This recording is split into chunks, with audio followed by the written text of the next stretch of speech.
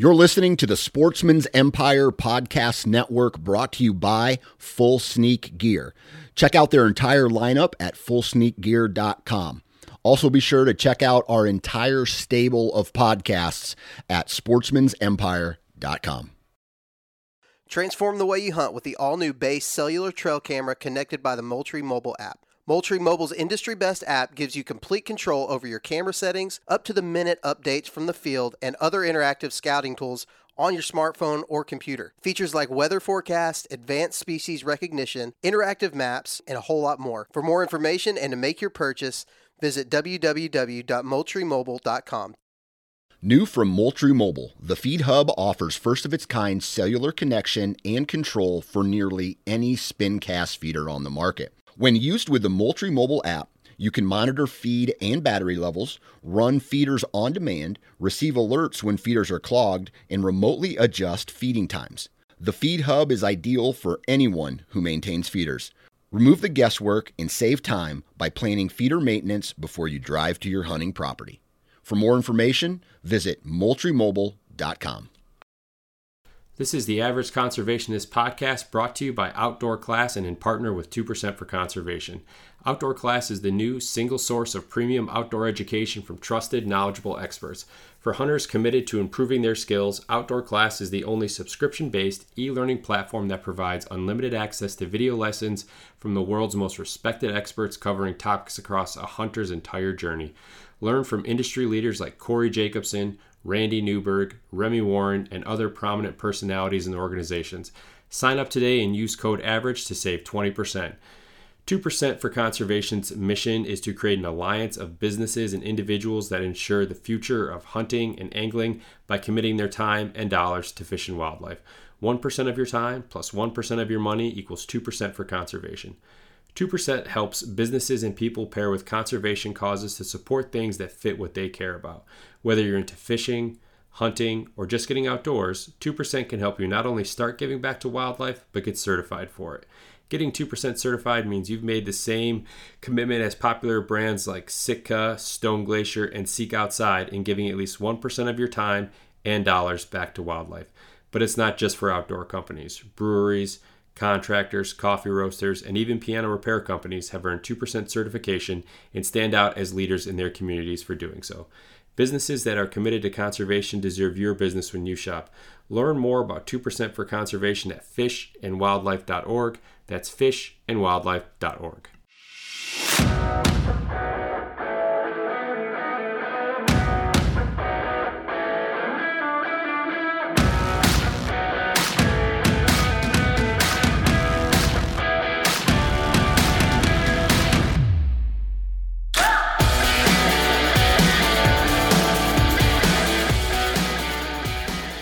What's up, everybody? Happy Wednesday. Welcome back to another episode of the Average Conservationist Podcast, and I'm your host, Marcus Ewing.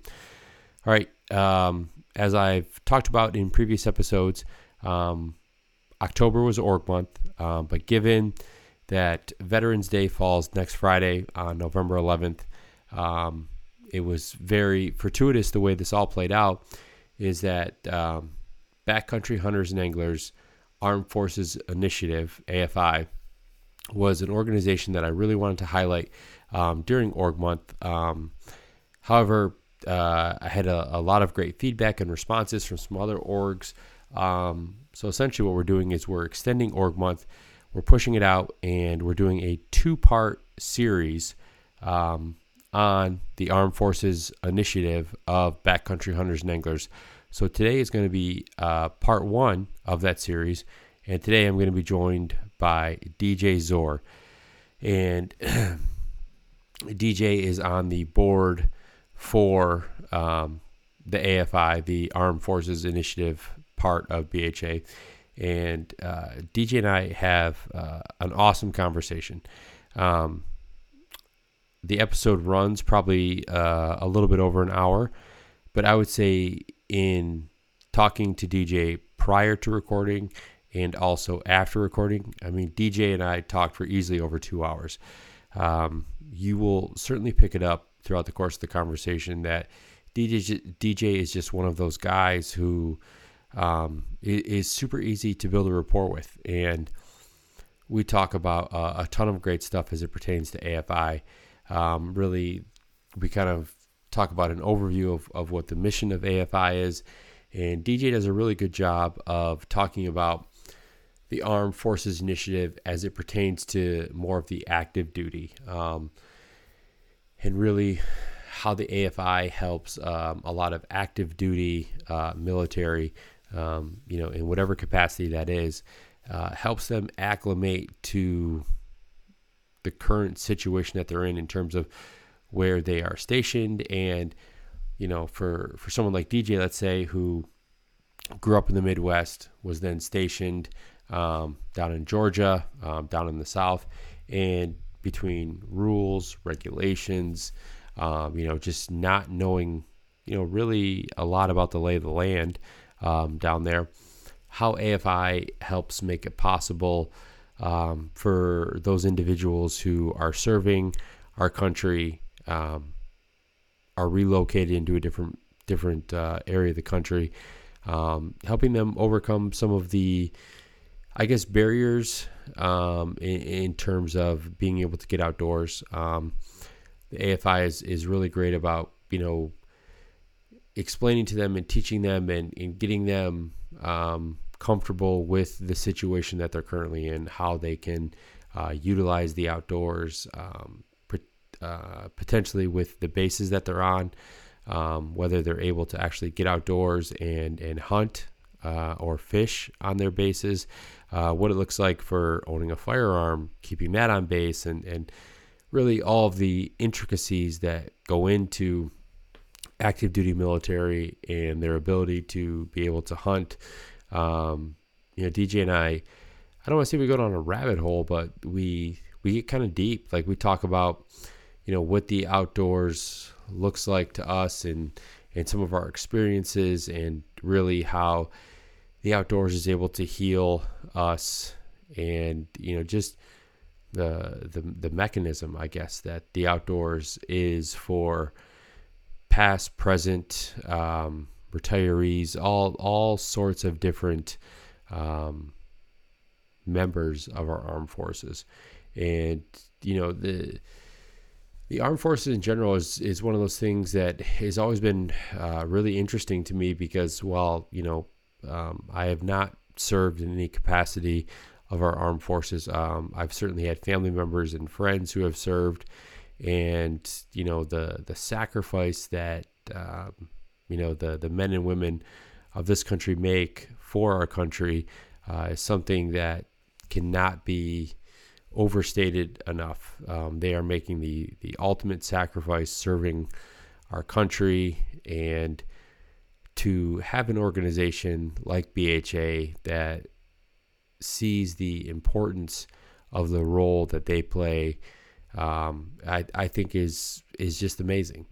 And one of the common characteristics that a lot of men and women who serve have is this ability or is this kind of inherent need to serve something much larger than themselves. And conservation, as we all know, is one of those things that you're serving a much larger I'm not even sure what the right word is here, but they're serving a purpose much larger than themselves, because, as I've talked about previously on this podcast, is conservation is this long game. A lot of individuals are giving back their time and their effort and their energy for something that potentially they're never going to have the chance to reap the benefits of. So to give these men and women an opportunity to refocus or give them a new mission, and conservation being that mission, I think is something that makes complete sense. To me, it seems like I don't want to say an easy transition, but it's a transition nonetheless that is one that is, you can easily see the connection between the two. So, I mean, you'll hear throughout the course of the conversation that DJ is very passionate about not only, the time that he served this country as a submariner, living, 2 years of his life in a submarine, which is just in and of itself an incredible feat. And DJ kind of gets into that as well. But it's a great organization, and one that I think was probably long overdue for some of these big orgs to put an emphasis on. So I'm going to stop talking. I'm going to let you listen to DJ and hear him talk about his experiences, what AFI means to him, what it is in general. So part one of our tribute to our veterans, our Veteran Day tribute. Part one, DJ Zor with Backcountry Hunters and Anglers Armed Forces Initiative. Enjoy, everybody. All right, DJ Zor, welcome to the pod, man. How are you? Pretty good. Thanks for having me on. I appreciate it. Yeah, no, absolutely. I mean, ever since we spoke, we got connected. I think it was maybe a few weeks ago that we kind of put the wheels in motion for this. I'll tell you what, man, I've been super excited. And the fact that we're able to kind of parlay this, it just timing wise, it was just kind of fortuitous, really, that we're going to be able to do this, this 2-part series leading in the week before and then the week of Veterans Day. I think it's a great thing. And I'm super excited to hear more about the AFI. Yeah, and I appreciate you guys hosting us and helping us get our message out there. It's pretty awesome, and like you said, the timing is fortuitous. Yeah, well, it's certainly an important message. I think that we're gonna repeat ourselves a bunch here because we got to talk so much before we started recording. But what the active duty, the retirees, the veterans, that entire community, sometimes it just feels like it's not celebrated and talked about enough, not only for the work that they do, but then when they come home and the reacclimation process, everything that kind of goes along with that is something that is very important. And if we can do whatever we can from an organizational standpoint, whoever that organization is, to make that a little bit easier, a little smoother transition for people that served, I think is an incredible thing. Yeah, definitely. And I think, that's only a part of what we're trying to do. Is we're, definitely helping with reacclimation. It feels great to be outside, wilderness heals. I'm not a psychiatrist or psychologist or whichever one makes that determination. But I can tell you, man, after 4 or 5 days in the wilderness, you start to feel good. And the more days you can tack on to the end of that, the better you feel. And so if I can share that experience with someone else, that's what I want to do. But on top of that, we're building conservation leaders, right? We're taking leaders from the military community, making them leaders in the conservation arena. It's a natural fit.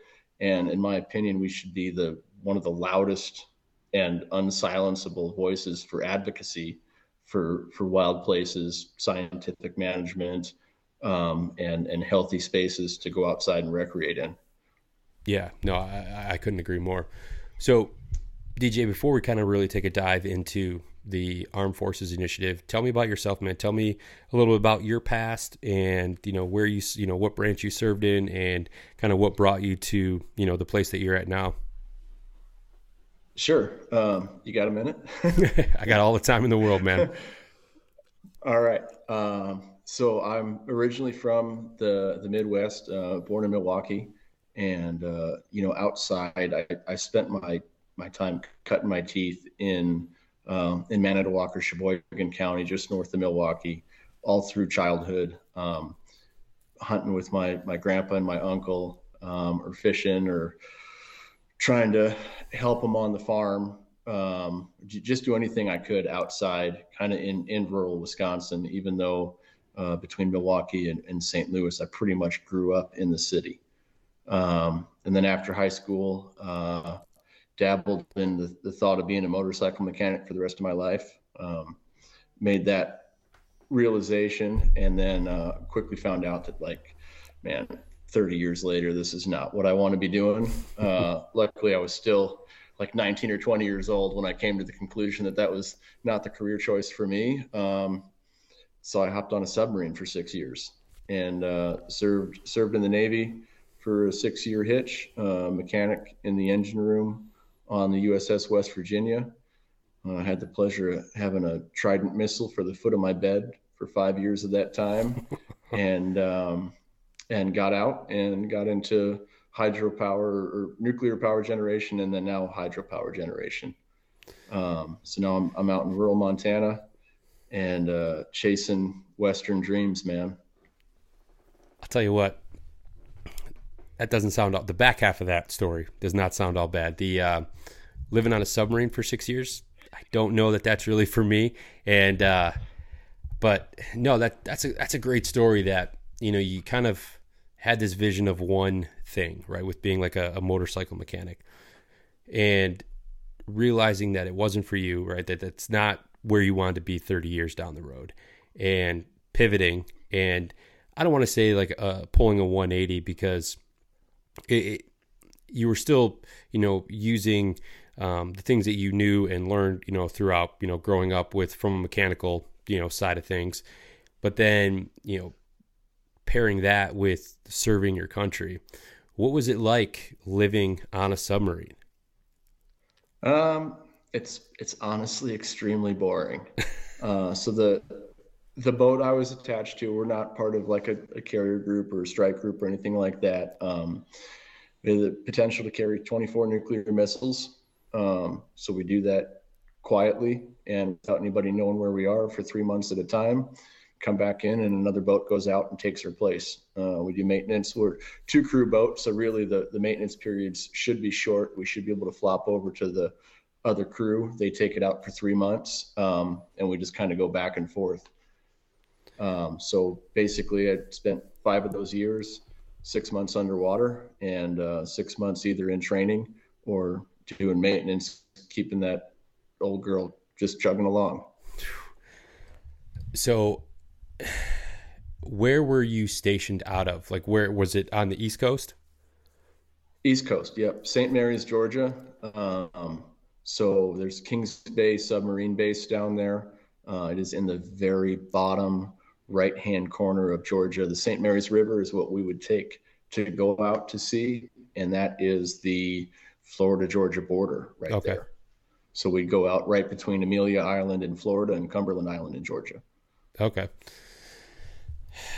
I mean, how do you get used to that, right? Like living essentially in a tin can for 6 months at a time. You don't. And that's what made it pretty easy for me to make the decision that I wasn't going to sign on for another hitch. I was, proud of what I'd done.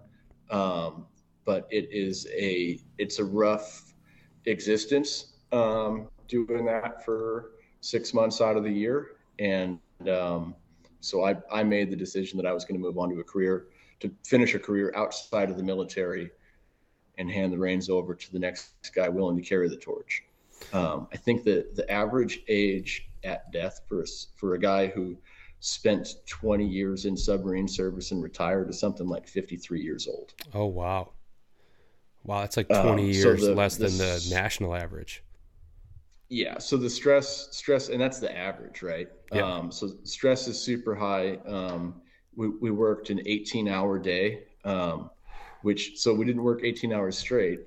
Basically, our day was 18 hours long, split into 3 6-hour shifts.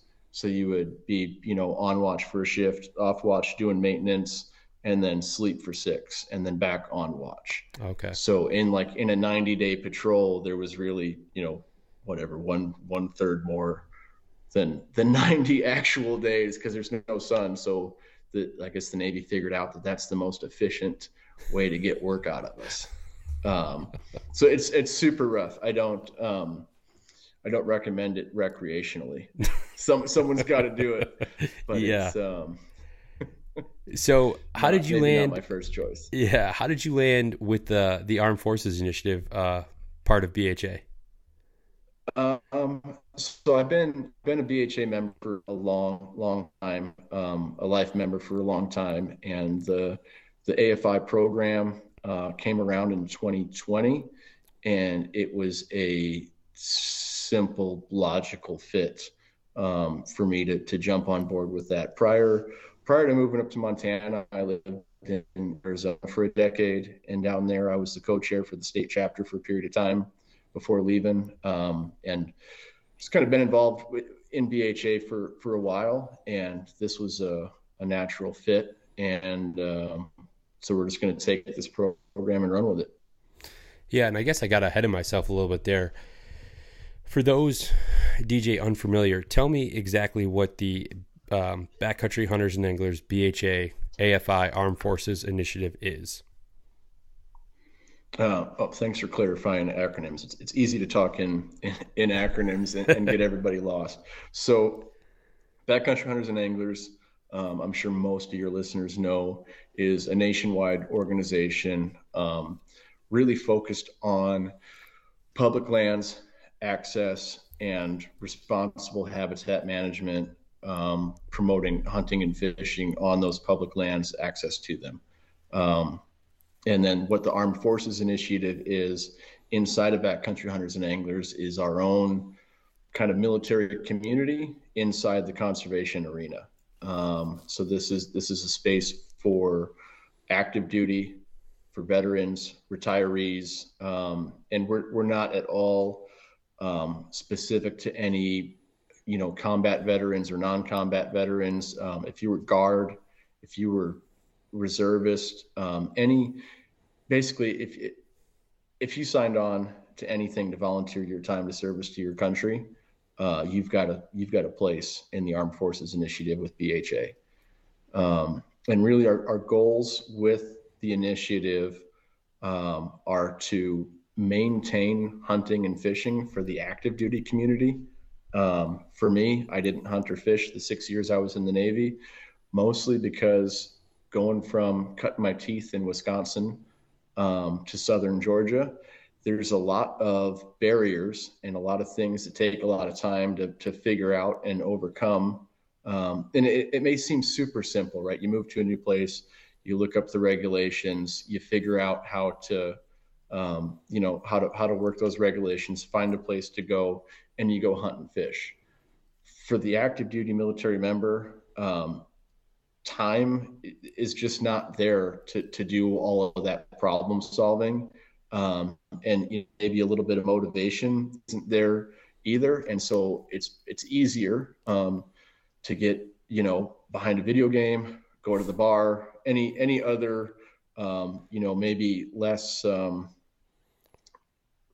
productive uses of your recreation time than maybe hunting or fishing, where you can really get and escape, even if you're just, if you've got a weekend and you can get in, if it's springtime and you can get into the turkey woods for 2 mornings or something, that 2 mornings spent in a turkey blind or leaned up against a big old oak tree is probably going to be way better for you than sitting behind a computer or sitting behind a bottle at the bar.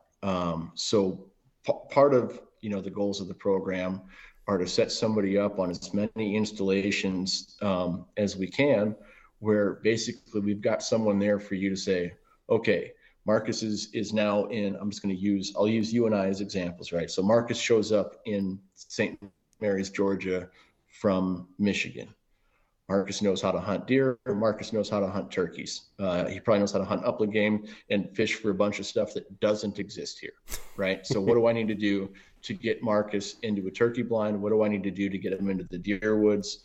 What do I need to do to get him the right access to get either inshore or offshore and put some fish in the net? And basically we want to help you solve all those problems and fast track you to spending time in the woods. So you're not spending a month figuring out how you're going to go hunt for a weekend, right? How do we get you a firearm on base? What are the regulations here for having that firearm on base? And is the Armory store in that? What are your options there? What are the regulation differences for you in Georgia versus Michigan, right? Like we need to get you a license.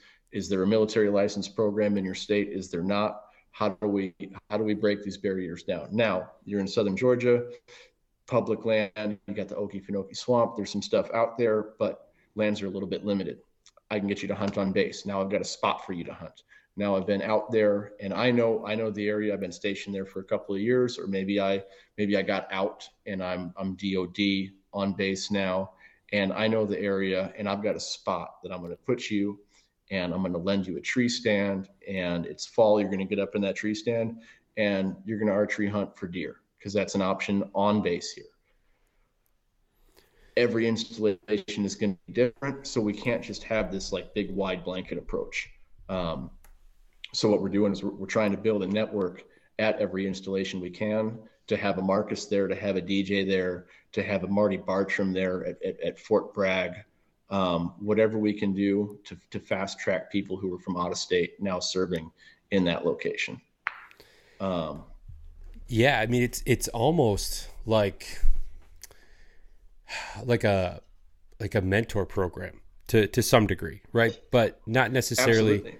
Yeah, but not necessarily in the way that you see a lot of like mentor programs in the outdoor space now, where it's a new hunter, right? And that's not to say that, you know, a veteran or, you know, someone, not a veteran, but someone gets stationed on a base, and, you know, they just, you know, their bunkmate, or, you know, they meet some guys who are really big into hunting or to fishing, and all of a sudden now they want to get interested even though they've never done it. I'm not saying it's always like that, but, you know, speaking in like the example that you just ran through, you know, you're essentially, DJ, becoming like my mentor for that area, teaching me the lay of the land.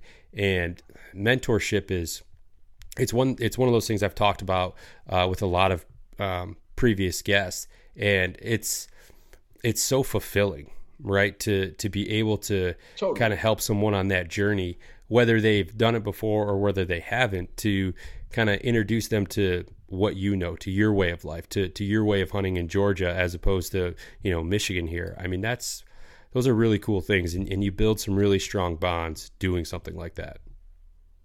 Yeah, definitely. Everybody's talking about R3 and have been, you know, for maybe the last decade or so, that R3 has been the big thing. I joke around, we just have R2, right? We're working on retention for the active duty community and reactivation for folks like me who didn't hunt or fish for the entire time they were active duty. And now they're, you know, now we need to bring them back into the fold and get them back out hunting and fishing. Yeah. So we kind of skipped one of those R's. Yeah. How much did you miss it in that 6 years that you were serving? Oh, big time. I mean, hindsight, I had opportunity to hunt turkeys. I had opportunity to hunt deer. I had opportunity to fish, and it was easier to go to the bar. And it always is. My motivation tank was often drained, you know, so overcoming even, you know, what I just talked about, there's simple barriers, right? I moved to Montana in the last few years, and I'm figuring it out, but I've got a regular full-time job. I'm not out to sea half the year, and it's pretty, you know, pretty cut and dry and easy to do. But for the active duty community, it's just not. So I missed it immensely. One of the biggest things I missed out on, and I'm just realizing this now, thinking about the gravity of this one is kind of setting in as I've had a couple of good antelope seasons. I grew up kind of around a card table with a bunch of old guy farmers. If I could be up at my grandparents' place in rural Wisconsin, I was attached to my grandpa's hip. So I grew up sitting at a sheephead table, right? I didn't grow up at a poker table or anything like that, right? Have you played sheephead before? Do you guys have that over in Michigan? No, my next question was going to be, did you guys play euchre when you were growing up? No. So Wisconsin is a sheephead state, not a euchre state. All right, that's fair. I mean, you like the stakes at a sheephead game, or you might walk away either up about $3 or down about $3. Okay, that's all right. So not a high stakes game, but the banter at the card table and the camaraderie, I think, is what, you know, and these are all guys who farmed through the Great Depression. I just lost my grandpa in the last couple of years at 89, right? So he and his buddies and like my great uncle sat around that card table, and they would all talk about their annual pilgrimages out west for antelope and mule deer. And I grew up listening to those stories, and I had the opportunity to go hunt. I was too young. You don't want to bring a snot-nosed kid with you all the way to Wyoming to hunt antelope and mule deer, right? So like I didn't ever get invited to that trip until I was more mature, and the last 2 years that they had access, where they kind of leased a spot from a lady for a week, and there was a cabin there. It wasn't much of a cabin, but there was a cabin there. She got married to an outfitter, and the prices went to something that a bunch of blue collar farm boys from Wisconsin couldn't keep up with. So while I was in that antelope camp out in Wyoming, kind of dissolved, and I had the opportunity twice to go, and both times sea schedule dictated otherwise, and I was out to see those Octobers. So that one I missed a lot. And then I think, I didn't put meat in the freezer. I didn't do a lot of fishing. And it just, I didn't miss it actively, but looking back, I missed it, Yeah. Let me ask you this. So you alluded to having a couple successful, the last couple seasons were successful antelope seasons. What's that feeling like for you, growing up, around this table of, I'd imagine, when you're this young kid, I mean, these are like mountain of men. These are like legends in your eyes, right? Grandpas, they have this mystique about them, especially as a young kid, right? Like Grandpa's seen everything. He can do anything. 100%. Right. So what was it like for you that first solo antelope hunt that you go on, you punch that tag? Like, I'm thinking about it right now. Like if I was in that situation, like emotionally, like the toll it would take on you, right? Because the nostalgia that has to come with that, taking you back, 20, 30 years to, like you said, this snot-nosed kid just, it's kind of sitting there wide-eyed, listening to these stories and just admiring, the previous generations. It was one of my biggest, I don't want to say biggest, it was one of the heaviest as far as like gravity goes moments outside to finally accomplish it. That's the reason that I moved out west. I decided sitting around that card table that I was going to chase Western dreams, that I was going to grow up and I was going to be a cowboy. And I was going to go out there on the prairie or in the mountains, and that's where I was going to make my way. And I made that decision when I was 5 years old, and I'm chasing it still today. So I've got, my grandpa was cremated, and I've got a little tiny vial of his ashes, and that lives in the buttstock of my rifle.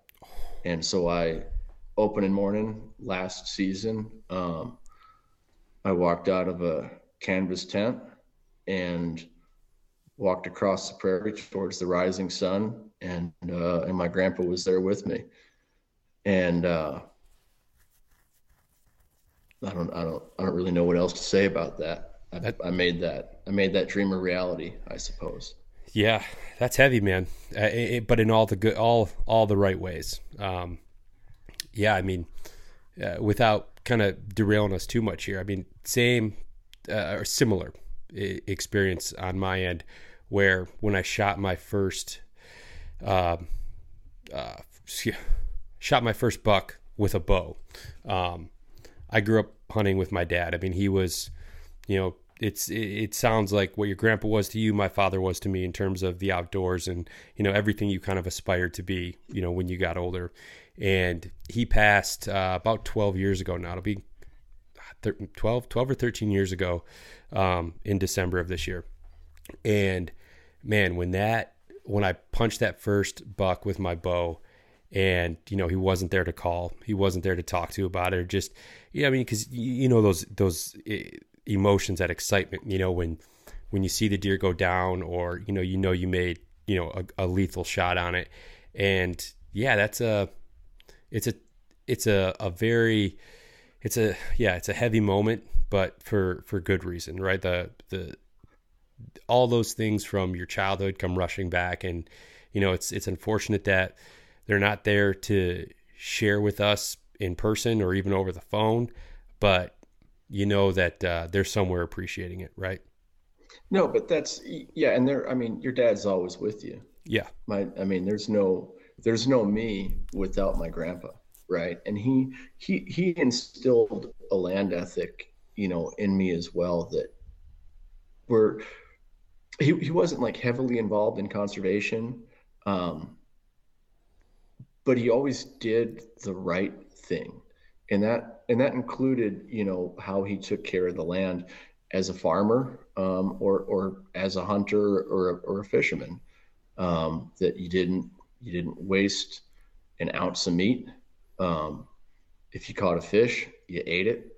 If you went rabbit hunting, you gutted it and you skinned it and you ate it, and you made use of every piece of that deer. And also you didn't trash the landscape. He put where I hunted in the 80s. So when I was just a little guy, I don't even remember this, but they put where I grew up, cut my teeth, into conservation easement, or not into conservation restoration program, CRP. Mm-hmm. And they planted 10,000 trees in this, just under 100-acre spot. And then in the late 90s, my uncle bought a bunch of farmland from another relative and planted 15,000 trees just across the road from that original plot that my grandpa had. And to put this from farmland or gravel pits back into, hardwood wetland restoration was something that kind of stuck with me. So there's no me, without him, and there's no you without your pop, Yeah. And I remember when I killed my first buck, I was hunting with my grandpa, not side by side. But I shot a doe, and he came over and he helped me clean it and taught me everything about that. And he taught me how to clean rabbits and birds and stuff. And then, it must have been 2014 or 2015, I guess. When he was 84, that was his last season hunting deer. And I was back in Wisconsin and sitting not far from him. And we made sure, my uncle or I, made sure that if he was out hunting, one of us was in the vicinity. Right. He'd just hop up in a ladder stand that was like 8 feet off the ground or something like that. And you'd be there when he got into the stand, and you'd come over there and help him out of the stand. And I heard the shot, and I remember how it was really warm. There's no snow on the ground in November, and just how loud it was through the needles and the leaves, crunching my way over to him. And he indicated that he got a good hit on a small buck. And so I helped him out of the stand, and he said which way the buck went. And it didn't even have to find blood. I took 2 steps in the direction, and I could see the buck lying against a tree.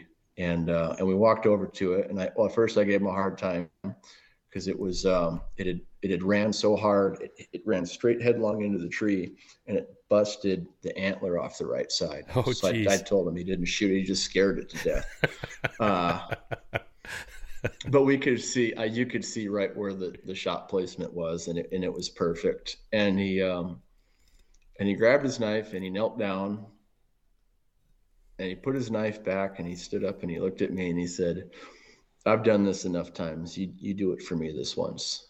And I knew right then and there that was his last buck, and that was his last season hunting. But he got to make the decision.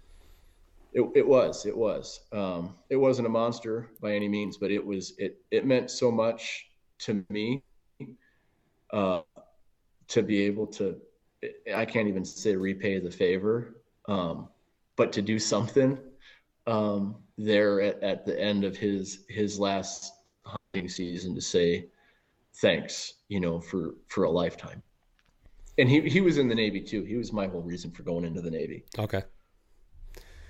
Yeah, that's I'm sure that in his up to that point in his 84 years was just had a ton of wisdom that he had imparted on you, but he probably had in the back of his mind, or he had the foresight when he squeezed that trigger, that he knew that was likely the last deer he was going to take. And I'm willing to bet, without knowing your grandfather, that was his way to be like, all right, one more memory with DJ, one more time. We're going to end this on a good note, and kind of ride off into the sunset. That was it, man. It was the perfect way to end a lifetime of hunting with him, for sure. Yeah, no, we took honored to do it. Yeah, and we took a bit of a detour there, but those are the stories I love to hear, man. Those are because it kind of hits you in the feels a little bit when you start talking about this stuff, because it's things that I tend to find myself thinking about when I'm alone in the tree stand, right? Like when you're out there, that's when that flood of emotions tend to really wash over you and hit you with it. Absolutely. And I think you got to be out there to experience those feelings, right? When you're under a bunch of artificial light with a bunch of technology sitting in front of you and all of the distractions that we're faced with, you have to disconnect in order to enjoy those memories in the past, Yeah, no, I completely agree. So trying to get back on track here a little bit. We'll get off the Grandpa podcast and get back to the Average Conservationist podcast. Yeah, there we go. So you said the AFI initiative started in 2020. What was it that kind of brought about that initiative, that kind of separate branch or separate arm of BHA? That one I can't tell you. I mean, it's a great idea, but I wasn't there with the North American board or the staff when they made the decision. I just knew as soon as the announcement came out, that I was all in, and that I was going to do what I could to be a part of the development of it if there was a need for me to do so. Yeah. Well, I mean, I've got to imagine that, the North American board and kind of the powers that be, after implementing AFI, probably realized that it was long overdue, right? That a program like that, because I think you mentioned some statistics to me before we started recording, but what percentage of BHA members are or have some affiliation with the armed forces? So 20%, which it's a fifth of the membership, which is a huge number. Bigger than any other conservation organization, and that's based on 2022 member survey results. So that's a current number for this year. So much higher percent of the general population than has served, and much higher percent than any other conservation organization has of having veteran active duty and military support. Yeah. Well, and I'm not even going to ask you why, because I did earlier and you weren't sure of the answer, but we talked about it though, kind of, some hypotheses that we might have about why, and, the community aspect of it, the general kind of demographic of BHA membership, right? It seems like, I think the organization has been around for what, 10 or 12 years as a whole. Does that sound about right? So it's a little bit longer than that. I think 2004, 2005 was that's when the kindling started cracking. Okay. And then really, I think the organization started really getting its feet under itself, around 2010, and took off like a rocket ship. Around the time Utah Senator Chaffetz introduced a bill to sell off like 3.5 million acres, I think. I remember that. Public lands and that's really what the organization was created to stop. And so that there was tremendous growth during that time that really highlighted that these threats to public lands are absolutely real. And we need somebody to rally behind to prevent decisions like that from going forward. Yeah, you're absolutely right. And BHA in general does a terrific job of really keeping their membership base informed, especially kind of from the policy side of things, because as you know, over the past, probably since that 2010, 2012 era, the public land movement has become something that is undeniable, right? And I don't know if prior to that, I was just, had my head in the sand. I just wasn't looking in the right places, or it was one of those things that it was never something that was really affected me. And it seems kind of selfish to say that, but, I wasn't at that time, I was kind of getting back into hunting because I went through this stretch, like, through college and then a few years after college where it just wasn't a big priority. I wasn't dedicating, nearly enough time to it. And what time I was dedicated to it was, kind of the traditional deer camp stuff, right? A couple days with the old man, with my grandpa at deer camp. And that was about it. It was more of a tradition than it was, a lifestyle like it's become, later on in my life. And since then, again, BHA has done such a great job of giving their members a voice to, their representatives to stop things like this land transfer, this land sale in Utah that you were just talking about. Yeah, and I think, my experiences are pretty similar to that. And I think part of what it is you become an adult and you start to see the writing on the wall, and different things are much more clear than they were when you were a kid and your focus was on finding a big buck and impressing dad and grandpa. Yep. Your goals change and your perspective changes as you grow, and you realize that some of these things aren't just free. Some of the stuff that you and I were fortunate enough to grow up with, they didn't happen by accident. Right? When my grandpa told me he didn't see an antlered deer in Manitowoc County until sometime in the late 70s. Wow. They vanished off the landscape with the way industrial farming picked up after the Great Depression and the Dust Bowl happened, and someone had to pick up the slack who still had soil on the ground, and Wisconsin was one of those places. You farmed from property boundary to property boundary. The hedgerows were gone, habitat disappeared, and at that time all the deer were up north. And some folks, saw the writing on the wall and said, hey, maybe we should, change some practices. Maybe we should make some decisions that incorporate native species back into the landscape. And now look at white-tailed deer, turkey recovery is a huge, example of what conservation has done for us in the last 100 years.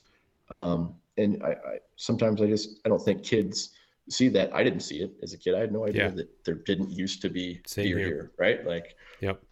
Your baseline is what it is when you're a kid.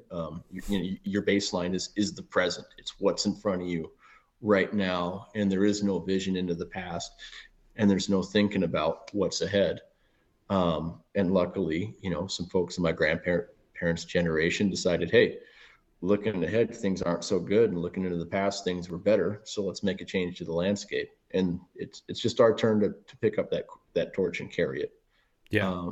And I think what's cool about BHA, I think about like Boone and Crockett and BHA and a couple of other organizations that aren't doing one thing specifically, right? They're promoting the North American model for wildlife conservation. They're promoting healthy habitat, access to that habitat, the fact that wildlife is held in the public trust and it's for all of us. And I think of that as like either the hub of the wheel or it's like the tire, and that your Muley Fanatic Foundation and Delta Waterfowl, Rough Grouse Society, Pheasants Forever. These are all the spokes on these wheels, all of these, hyper-focused species-specific things. But if you don't have a hub to hold everything together, if you don't have access, if you don't have land to hunt, if you don't have a healthy farm bill, making, the CRP program accessible, all of those spokes are just going to shoot all over the place, and we're going to lose the works. So it takes a balance of all of these organizations and someone holding everything together. Yeah, that's very well put, DJ, because I never really looked at it in that way. But organizations like BHA that are kind of this all-encompassing isn't the right word, but they're what BHA stands for, what their mission is inherently necessary for, like you just said, all these other organizations to be able to do the great work that they do. Because without all those things, then we're just trying to protect animals that no one's trying to protect where they live. And if you can't protect your home, then you can't really protect yourself, kind of thing. You know what I mean? Right. Yeah, definitely. And I mean, I'm a life member with Trout Unlimited. I'm a life member with the Rocky Mountain Goat Alliance, if you can see that up there. Oh yeah. I'm involved in as much as time allows me to be involved in. But I think the broad reach that Backcountry Hunters and Anglers has, I'm really fortunate to have a volunteer leader spot kind of in that hub, because I think that's extremely important work right now. And I'm happy to be a part of it. Yeah. So what keeps you motivated, DJ, to continue, fighting this good fight for our public lands, to, keep fighting this good fight for, the veteran community or the, service community? What is it that keeps you wanting to come back for more and more? I mean, you mentioned that you're, life members of multiple organizations, as well as, serving on the board for AFI. I mean, what's that spark for you? Man, I was born this way. And I think that's true. I think that's true for a lot of the military community. We haven't had a draft since, I'm going to get the date wrong. We haven't had a draft since the tail end of the Vietnam War. Canada hasn't had a conscription since World War II. We're an all volunteer service. Every member of the military community volunteered. They raised their right hand, and nobody had a gun to their back. They said that oath willingly. Every one of us from that community is already predestined to serve. Conservation thrives on volunteer service. There's no better volunteer base than the military community. It's a totally natural fit. And there's not a louder voice in advocacy, in my opinion, than the military community. We've all put our lives down on the line for our country, and I'll continue to do so for the dirt that I hunt. Yeah, I mean, that's the correlation between the two, that inherent trait or knack, or I'm not even sure the word, but to service something bigger than yourself, because that's what serving in the military is. That's what conservation work is, because they're both kind of playing the long game, right? I mean, that's why, people serve for, 6 years or 10 years or 20 years, right? I mean, they're in it to make sure that, future generations are provided the same freedoms that you and I get to, enjoy, living in the USA right now. And the same thing can be said for conservation, right? I mean, I've heard stories of individuals volunteering in Wisconsin for like RMEF, for elk habitat, habitat restoration, all this good stuff, knowing full well that they were never going to have an opportunity to hunt those elk in their lifetime. But they see the bigger picture, going back to like what you talked about with your grandpa and his friends in Wisconsin. I mean, seeing the big picture, having the foresight to say something needs to change, or I need to do my part while I'm here to ensure that in your grandpa's case, so that DJ, when he gets older and he has kids, they can enjoy these same things that we had the opportunity to when we were younger. Absolutely. I mean, that's a direct gift that I received, was those trees, a place to hang a tree stand. And I mean, you mentioned like stuff you're never going to get to hunt. Chances of me drawing a goat tag in my lifetime are slim and none. But knowing that they're on the mountain is worth a lot to me. And knowing that they're going to be on the mountain for my daughter and whoever comes after, that means a lot. Yeah, it's leaving your legacy, right? In a lot of different ways. And I think that's something that shouldn't be understated. It's something that should be celebrated for anyone that's volunteering, right? And I think sometimes in the world of conservation, we see, people like, voices and people in the conservation space, the Land Tawneys, the Randy Newbergs, the Shane Dorians, that are, just these massive voices, these influential voices in the world of conservation. And people sometimes think that they need to be those guys, right? Or those gals, and that's not the case. We just need to do our part. Like, we just need to do what we can do. And that you add all that up, you add up the work that you do, the work that I do, the work that my neighbor does or your neighbor does. And pretty soon, like, that makes a really big impact that is hard for you individually to see. But 20 years from now, that work is going to be undeniable.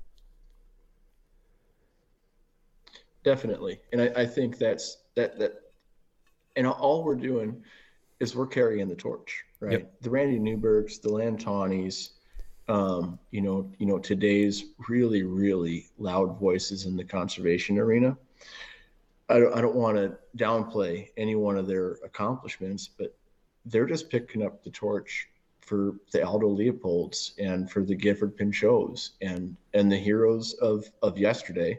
And all they're doing is inspiring, little Randy Newbergs out there or little, wannabe Randy Newbergs out there to pick up the torch from Randy and take that thing and run with it and get innovative and, accomplish more than he did. So it's just a perpetual thing that has to keep going. We're lucky that there were Theodore Roosevelt's taking care of places for those in the womb of time, right? That's me. I was in the womb of time when he said that, and that the Aldo Leopolds and the Bob Marshalls and the Frank Churches and the Gifford Pinchots and all of these other guys came through and said, hey, we're losing this thing and we don't want to lose it. What are we going to do to not lose it?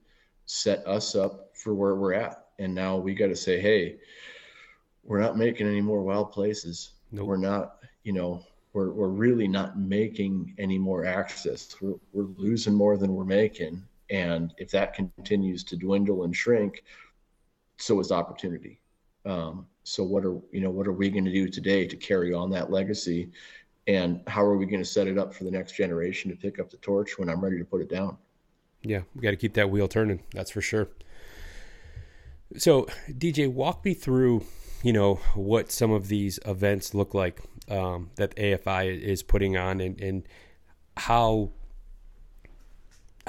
they're using the outdoors as this tool to, build, conservation leaders. Through a lot of different methods. One is we do these train the trainer camps where we'll have like a turkey camp in Montana. Not super exciting, not super exotic. But if you're new to hunting turkeys, we're going to go over some turkey tactics. We're going to go over some turkey biology, some turkey history. That here in Montana, we're lucky. Dave Nickenow works with National Wild Turkey Federation.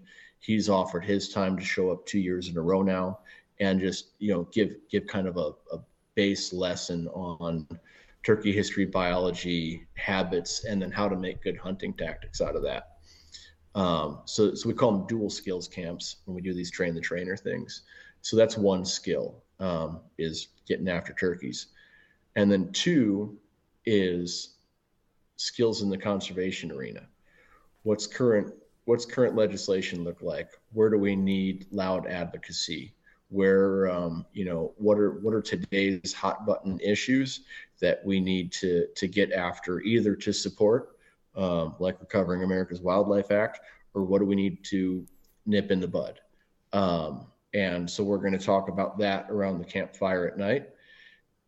And then the other thing that's going to happen is you're going to get a bunch of folks who didn't all have the same military experience, but all had a similar experience sitting around that fire and sharing stories and talking about what life is like on a submarine, or what life is like in a tent in Afghanistan, and the fact that we were watching the same BS movies, making the same jokes, and thinking the same things, 4,000 miles apart, fighting in different ways, but fighting the same fight. And there's something about that camaraderie around that fire that is different than any other hunting camp could ever be. And I never even thought about it. I don't hang out with the military community or a bunch of veterans, too terribly often. I'm not involved with the American Legion or any of that. And I didn't realize what I was missing until that conversation happened, and I was able to talk about some stuff that I haven't ever talked to anybody about, because there's no understanding of what I was going to say if you weren't there, or if you didn't take part in it. So that was, to me, that was like the totally invisible benefit of doing this kind of stuff. So that's one option where we do these dual skills train the trainer camps. And the idea there is you come out of that ready to go back to Michigan or ready to go back to Virginia and pick up the torch and run with it. We're going to get you a set of skills on advocacy and how to get involved with your state's chapter in Backcountry Hunters and Anglers. And we're developing liaisons in as many states as we can to have a guy or a gal who's a go-between the Armed Forces Initiative and their state chapter, or their state's board or regional board, as applicable, to keep the chapter abreast of Armed Forces Initiative and to keep Armed Forces Initiative abreast of what's important in their region or their state. We're doing stewardship projects. We went into the Bob Marshall and cleared trail of deadfall this summer. And I mean, that's pretty cut and dry, right? Just stewardship stuff. Cleanups, cast and blast events, women's events, specifically targeting women in the veteran community. Pretty much our shotgun pattern is pretty wide right now. And we're building the foundation of this thing. And a lot of that wide pattern is so that we can build the foundation and so we can network and find the right people to put in leadership positions in the program. Yeah, well, I think that approach, that kind of, wide pattern shotgun approach is necessary, just because the military community is so big, and there's different branches, people have different experiences, people come from different regions, and you don't want to neglect certain areas, certain branches, whatever the case is. So you kind of have to cast that wide net in order to try to get as many people involved as you can. The part that you just mentioned about, kind of the campfire talks, the campfire stories, and mentioning that you had never really talked about it because it's hard to explain the situation or your experiences with someone who doesn't have a kind of a point of reference, right? Like, absolutely. And to be able, I've got to imagine that's just so cathartic for, the entire group to be able to kind of talk about it, because, that's what helps you get through shit. That's what helps you, heal or cope or whatever, whatever term you want to use, is talking about it. And if you can talk about it with people who have, different but similar experiences, and, oh, that happened to me, oh, you guys were watching this too. Like, I mean, those types of, like you said, the blind takeaways that you had is something that I don't think you can really quantify at the onset of a weekend event or something like that, because you don't really know what's going to come, how those conversations are going to unfold, what people are going to take away from it. But I'd imagine that they're pretty positive experiences all the way around. Absolutely. I think cathartic, I mean, that's like a $6 word. But that's definitely what it was. And I didn't even see the writing on the wall on that one until it had happened. And the value there, is huge. We took a pretty big group into the Boundary Waters this summer, just a little over 2 months ago now in August. And, the idea there was that, there's threats to the Boundary Waters from copper sulfide mining, and permanent protections are definitely the goal. So let's get some folks from around the country out there experiencing that wild place, and paddling some awesome canoes. Winona Canoe Company hopped on board, and they lent us all of the boats and paddles and PFDs that we needed for the trip.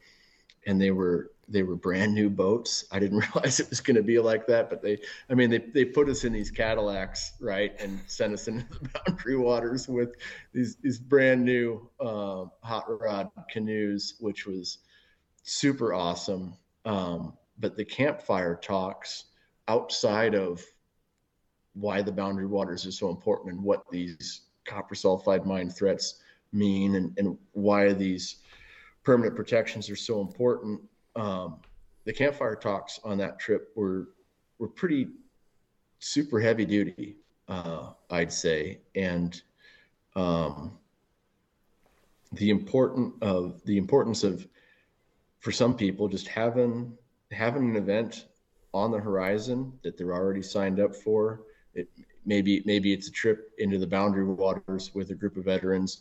Maybe, you're taking this information back to your home state, and you're setting up with Arizona Game and Fish Department. You're taking the lead on restocking Apache trout in a high mountain stream, where the only way to get the trout in is in a 5-gallon bucket on your back. And that thing is on your calendar.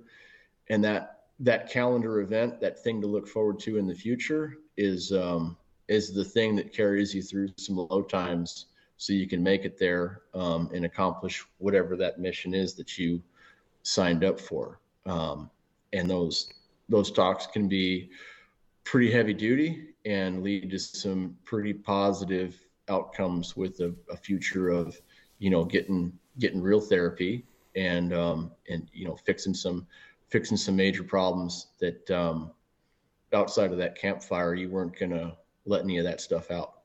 Yeah. I mean, kind of giving, the military community a new mission, a new set of goals. I mean, I think it says that right on the website or right on the webpage there, that's one of the goals of AFI. And I think that, and I've listened to, other podcasts with veterans and things like that. And that seems to be one of the big emphases. I don't even know if that's a word. That seems to be a big emphasis, is a new mission.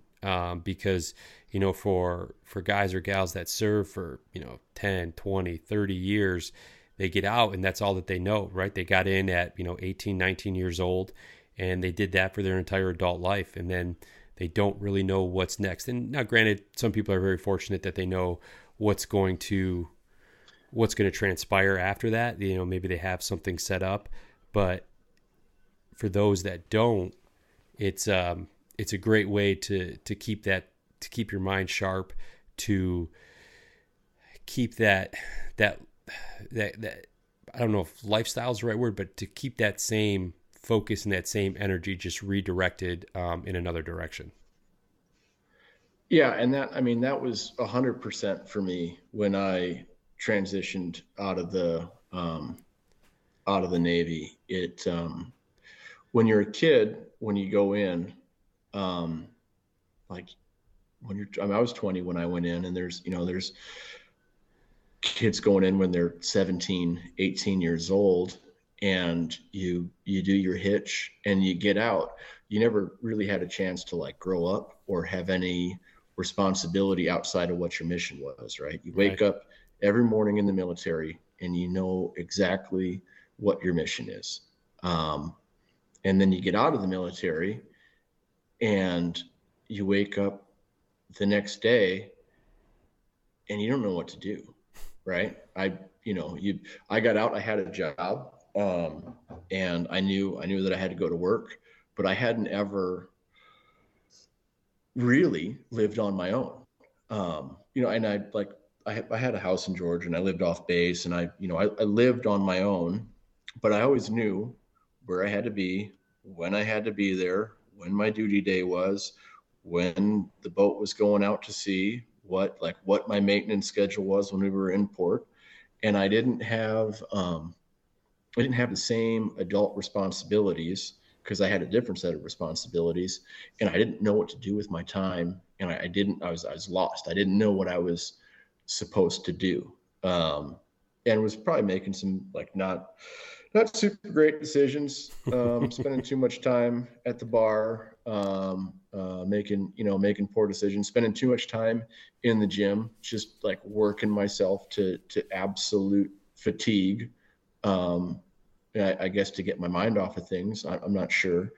And I had an opportunity to go to Alaska, and a guy that my grandpa's best buddy, his son moved to Nome, Alaska, straight out of college. And I've always known Keith like my whole life, right? Because he was always my grandpa and his best buddy, Ken Conger. I called him Grandpa Ken when I was a kid. He was like a second grandpa. They had a cottage on the same lake as my grandparents, and I just grew up around their family. And Keith, Ken's son, invited me up to Nome to go on a kayak paddle.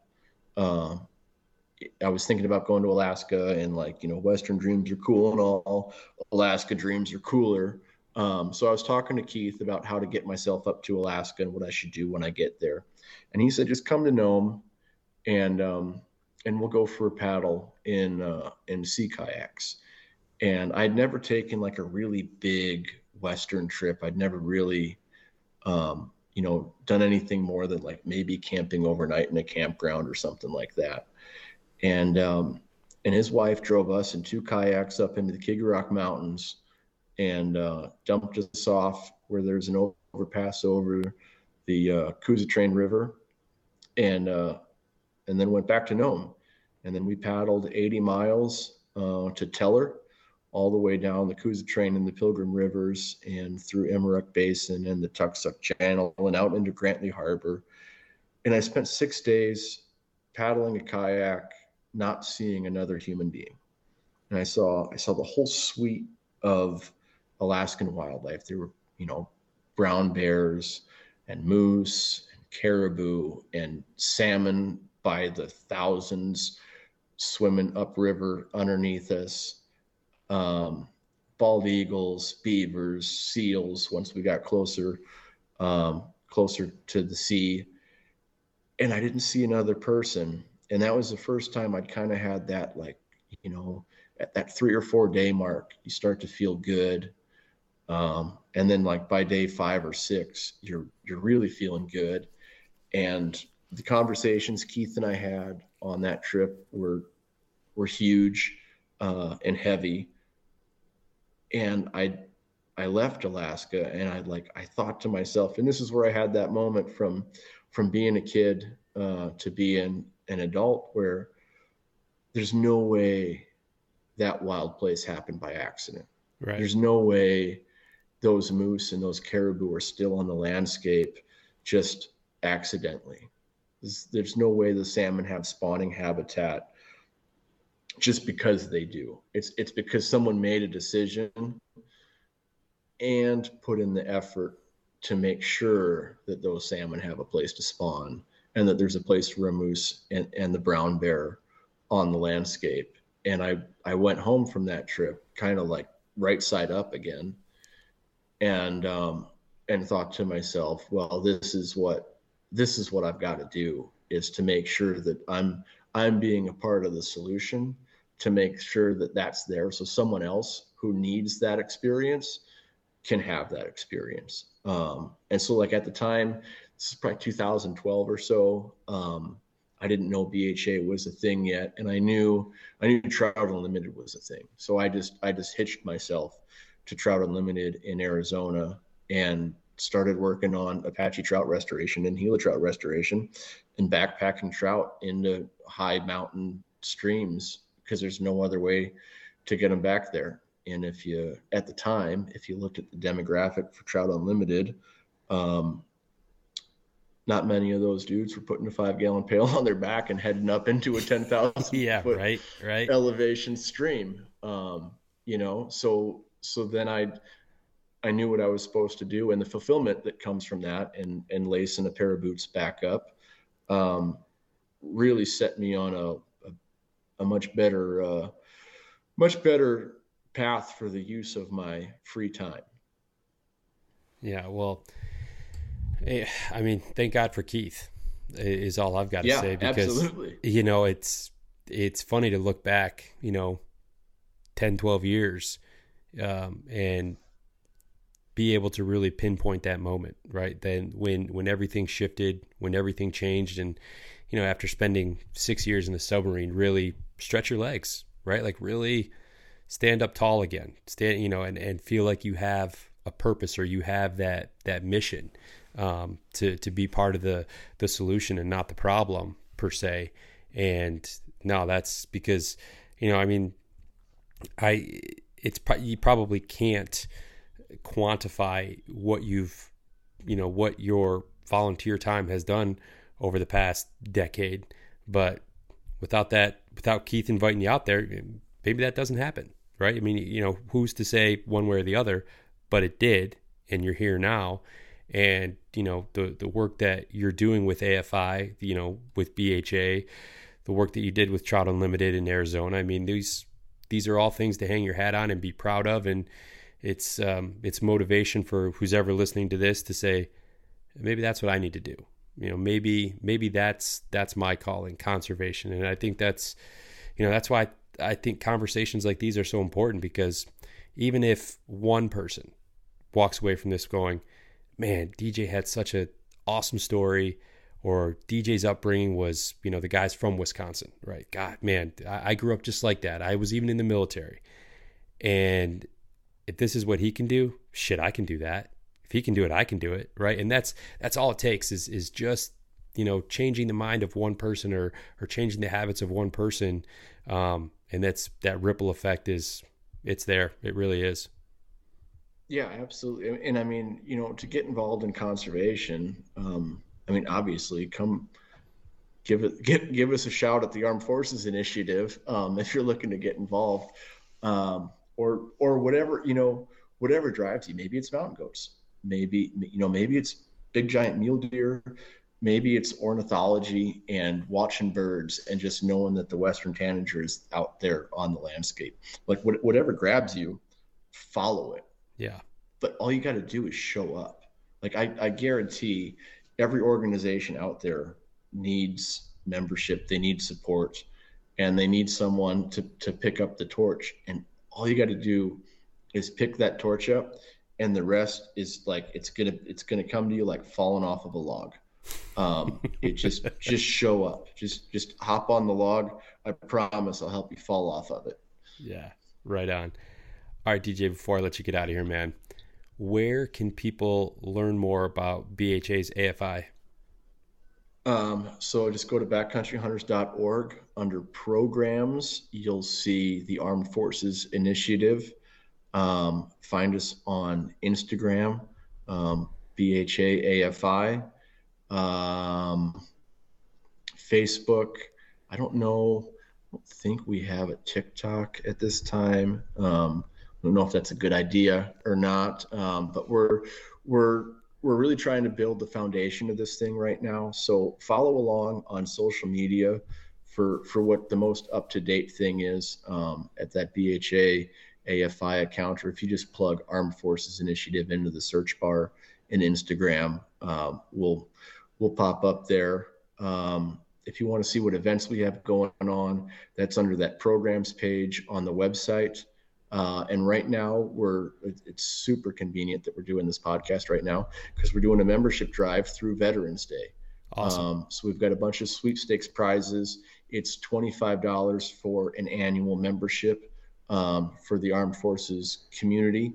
And that gets you signed up for a bunch of prizes that we're giving away. I think we got stuff from Mystery Ranch, First Light, Benchmade. The amount of industry support and the brands that are supporting this program, it's just awesome. And you can see all of that on backcountryhuntersandanglers.org. Search for Armed Forces Initiative. No, that's great. And like I said, I'm glad that I could just help in some way to spread this message to, help further the mission of, the Armed Forces Initiative, because it's one that's certainly important. It certainly deserves recognition, attention, and, $25, like you said, that's like 4 beers, right? Like we can all afford that, right? Yeah, for sure. And the bigger the membership gets, the better the network gets, the stronger the community gets, and then the louder the voice gets for advocacy. And some things that I mentioned that we have on the horizon right now is permanent protections for the boundary waters. You can there's certainly a link to that on the Backcountry Hunters and Anglers website, as well as Sportsmen for the Boundary Waters, who partnered with us on that trip into the boundary waters. Recovering America's Wildlife Act is a huge one. RAWA, if you hear somebody say RAWA, well, what's that? That's going to be huge for the future of keeping species off the endangered species list and having responsible use of financial and time and agency resources when it comes to managing wildlife going forward. And that's all the stuff that we want to advocate for and push for, so we can see what the next fight is and keep the torch lit and pass it on to the next generation. Yeah, very well put. DJ, thank you a ton for taking some time tonight, man. It was great to talk to you. Great to learn more about AFI, and look forward to talking to you again in the future. All your listeners who have stuck around this long and listened to me ramble and talk about a program that's super important to me, obviously, but has the potential. The sky's the limit for the Armed Forces Initiative, and we're just going to take this thing straight up like a rocket. I love it. All right, DJ, man, take care of yourself. We'll talk soon. All right. Yeah, you do the same, Marcus. Thanks so much. All right, thank you. All right. Well, thank you again to DJ for joining me for part 1 of the Veterans Day tribute that we are running. I would also like to thank the partners of the podcast, Hardside Hydration, Stone Glacier, Go Hunt, Outdoor Class, and of course, 2% for Conservation. And if you're interested in learning more about 2% for Conservation, you can visit their website, fishandwildlife.org. And over there, you're going to see all the certified brands that have committed to conservation that you should support when you shop. I also encourage you guys to give 2% a follow on social media, where it's going to be only positive, conservation-driven content landing in your feed there. So again, if you'd like to learn more about 2% for Conservation, you can look for them online on social media or at fishandwildlife.org. Thanks for joining me this week, everyone. Hope you enjoyed the episode. Be sure and tune in next week for part 2 of our Veterans Day tribute. Also be sure to check out theaverageconservationist.com. Grab some gear to help support conservation in the process. And until next week, everybody, stay safe out there. And remember that conservation starts with you.